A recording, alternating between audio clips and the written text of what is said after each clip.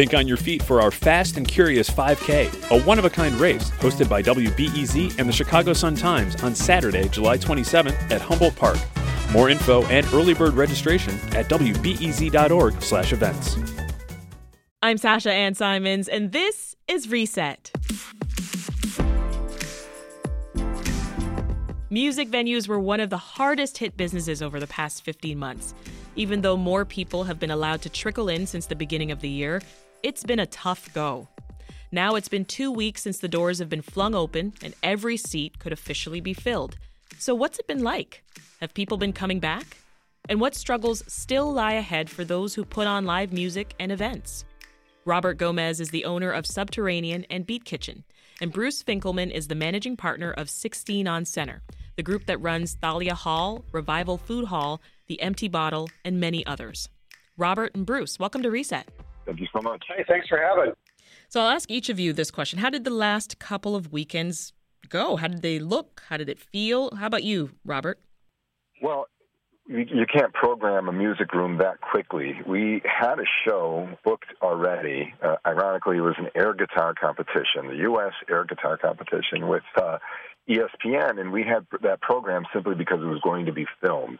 And so with very little notice, we went ahead and made it an audience participation show.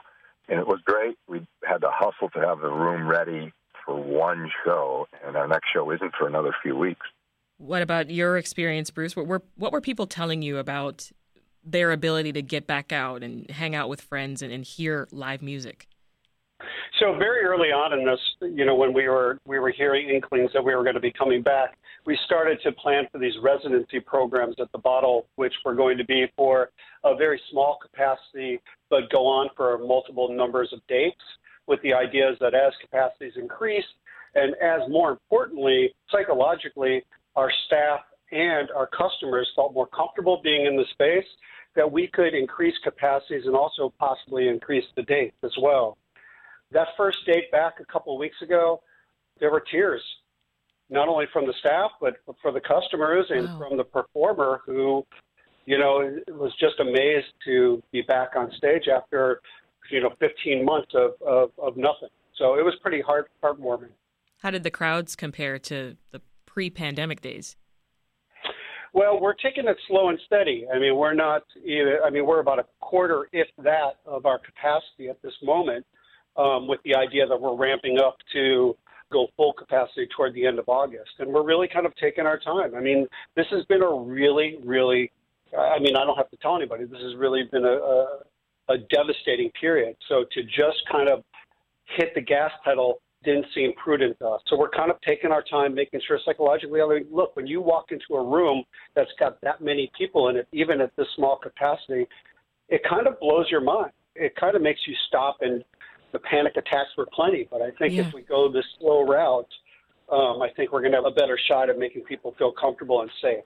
It's a glimpse of normal again. But yeah, you're right. The panic attacks do set in. I can certainly imagine that. Robert, besides being able to pay the bills, what did you miss the most, you'd say, about having your venues open?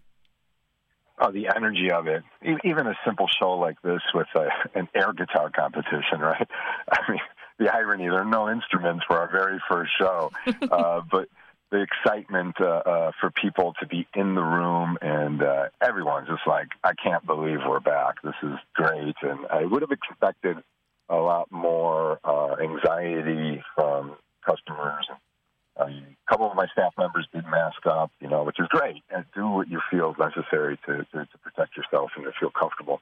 I did want to comment that we are ramping up it towards the end of July. We got wind that Lala was still alive and that they were doing after shows in venues like mine and Bruce's. And so we started to gear up our calendar and started to target that late July with some confidence a couple of months ago. So that's when we'll get back into it. Well, I want to talk to you a little bit about your staff. Robert, what percentage of your pre-pandemic staff have you actually been able to bring back so far? And has it been difficult? It is difficult, and it's going to continue to be difficult to find people. Whatever we were used to before with payroll is not going to be normal. And the availability of people who have moved back home, have gone to work somewhere else, and just sort of gave up on the industry is a lot.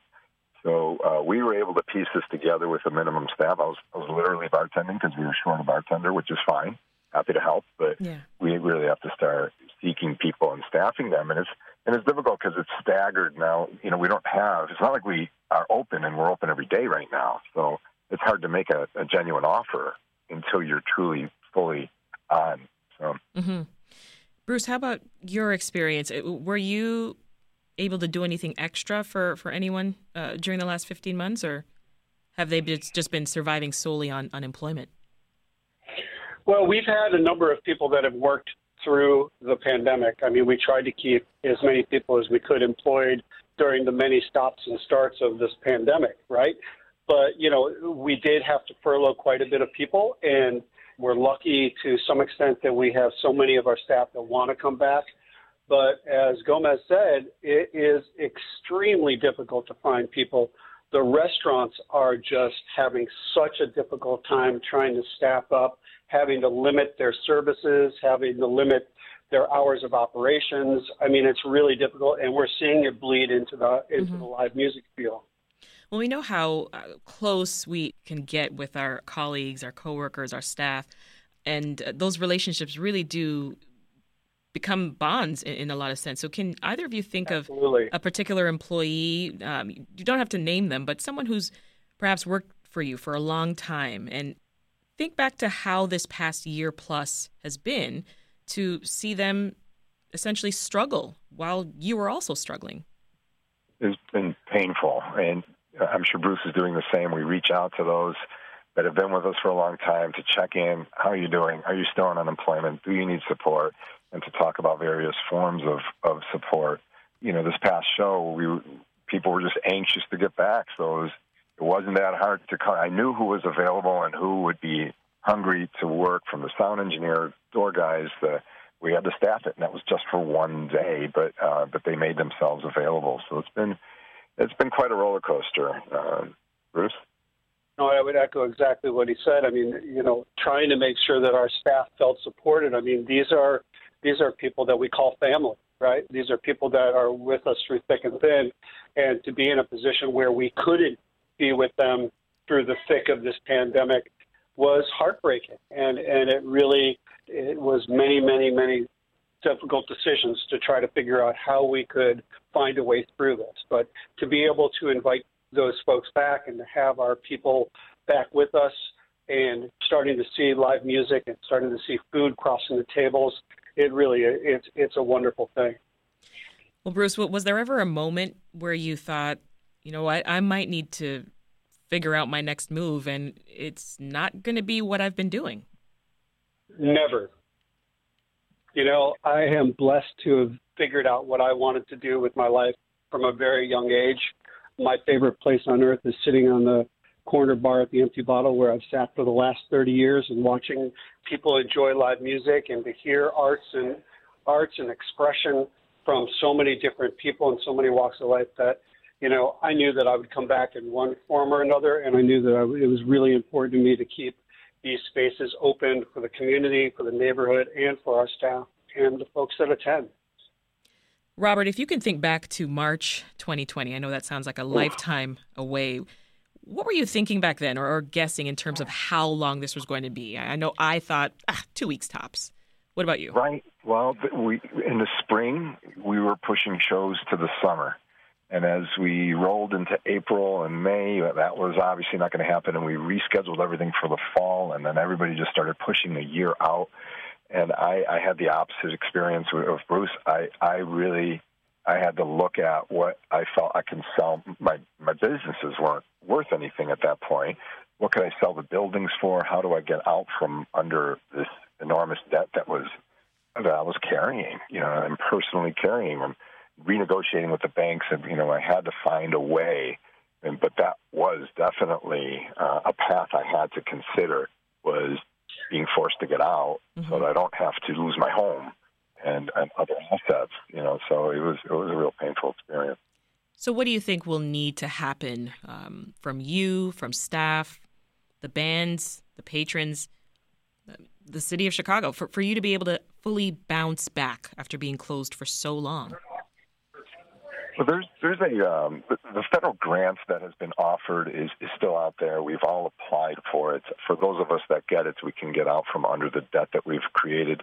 We've had to, anybody who's sustained this long and is opening or trying to open has incurred enormous debt, and that would be an enormous relief to get this grant and get us through. Otherwise, I just have to carry debt and get through it and hope that there is a government agency and nonprofits that can help us get back to whole. What are the rules right now, Bruce, for folks to get into your venue? Is it proof of vaccination or a COVID test, a negative one? No. At this juncture, we opened the mask policy to let folks do what they feel comfortable with. We do have a sign at the door acknowledging the policy and also asking folks that are not vaccinated to continue to social distance and also continue to wear a mask. But at this juncture, with the city not really providing us any details as far as how we're supposed to police this and leaving it up to the individual venues, this is really, our only course forward. Doesn't worry you at all, having unvaccinated folks decide for themselves whether they'll? Well, during this whole process, there's been nothing but worry to make sure that we're doing creating the safest environment possible. But we can only go with what our medical leaders are telling us and what the city officials are telling us is safe and regulated to be followed. Robert, what about the rules for your venues? How do you get in? Exactly like Bruce's. I just didn't want to be put in a position where we are taking on a political fight. I want to support. I'm vaccinated. My staff is vaccinated. I want to make sure that we're encouraging people to do just that. But I don't want to be put in a situation where now my door staff is arguing with people who are choosing not to do that, arguing with people with their own personal decisions for their own health or political positions or anything like that. Let's just encourage people. I'm even willing to do a discount if you can prove you're vaccinated. Something like that, just to encourage people to do it but not force it. An incentive. An incentive. Yeah, that sounds like a good idea. Now, each of you, I want you to give me a show or an event or two that you've sort of put on the calendar that our listeners should know about. Now, I'd love to go first on that. When we saw this coming change because of Lollapalooza, and we were looking at that, we kept Wicker Park Fest alive, which is the weekend before, and that's been a huge undertaking because we had no idea what to expect. We didn't expect the rules to be reduced so much by mid-June. So we've planned it with reduced. The budget for the music is a third. The size is less than half. So we took a very conservative approach to it. But it's alive, July 23rd through the 25th. Yeah. What about you, Bruce? There is this local group named FACS, F-A-C-S, and it's this gentleman, Brian Case, and his band. They're one of my favorites. They're doing a residency at the Empty Bottle, and I'm really looking forward to that. They're one of my favorite bands. They actually did we did this Hall Together program at Thalia Hall where you and your friends could pot up and have a night out with 20 of your friends. And they played one of the first ones. So it was my first chance to see live music grace the stage there in so many months. But I'm really looking forward to experiencing that and seeing them play live and just enjoy some live music. Nice. That is Bruce Finkelman. He's the managing partner of 16 on Center. Also with us, Robert Gomez, who's owner of Subterranean and Beat Kitchen. Bruce and Robert, we wish you many, many nights of filled venues and happy music fans. And that's today's Reset. For more great conversations around the stories that matter to you most, make sure you're subscribed. And take a quick second to give us a rating and review. It really helps other people find us. I'm Sasha Ann Simons. Thanks for listening. We'll meet again tomorrow.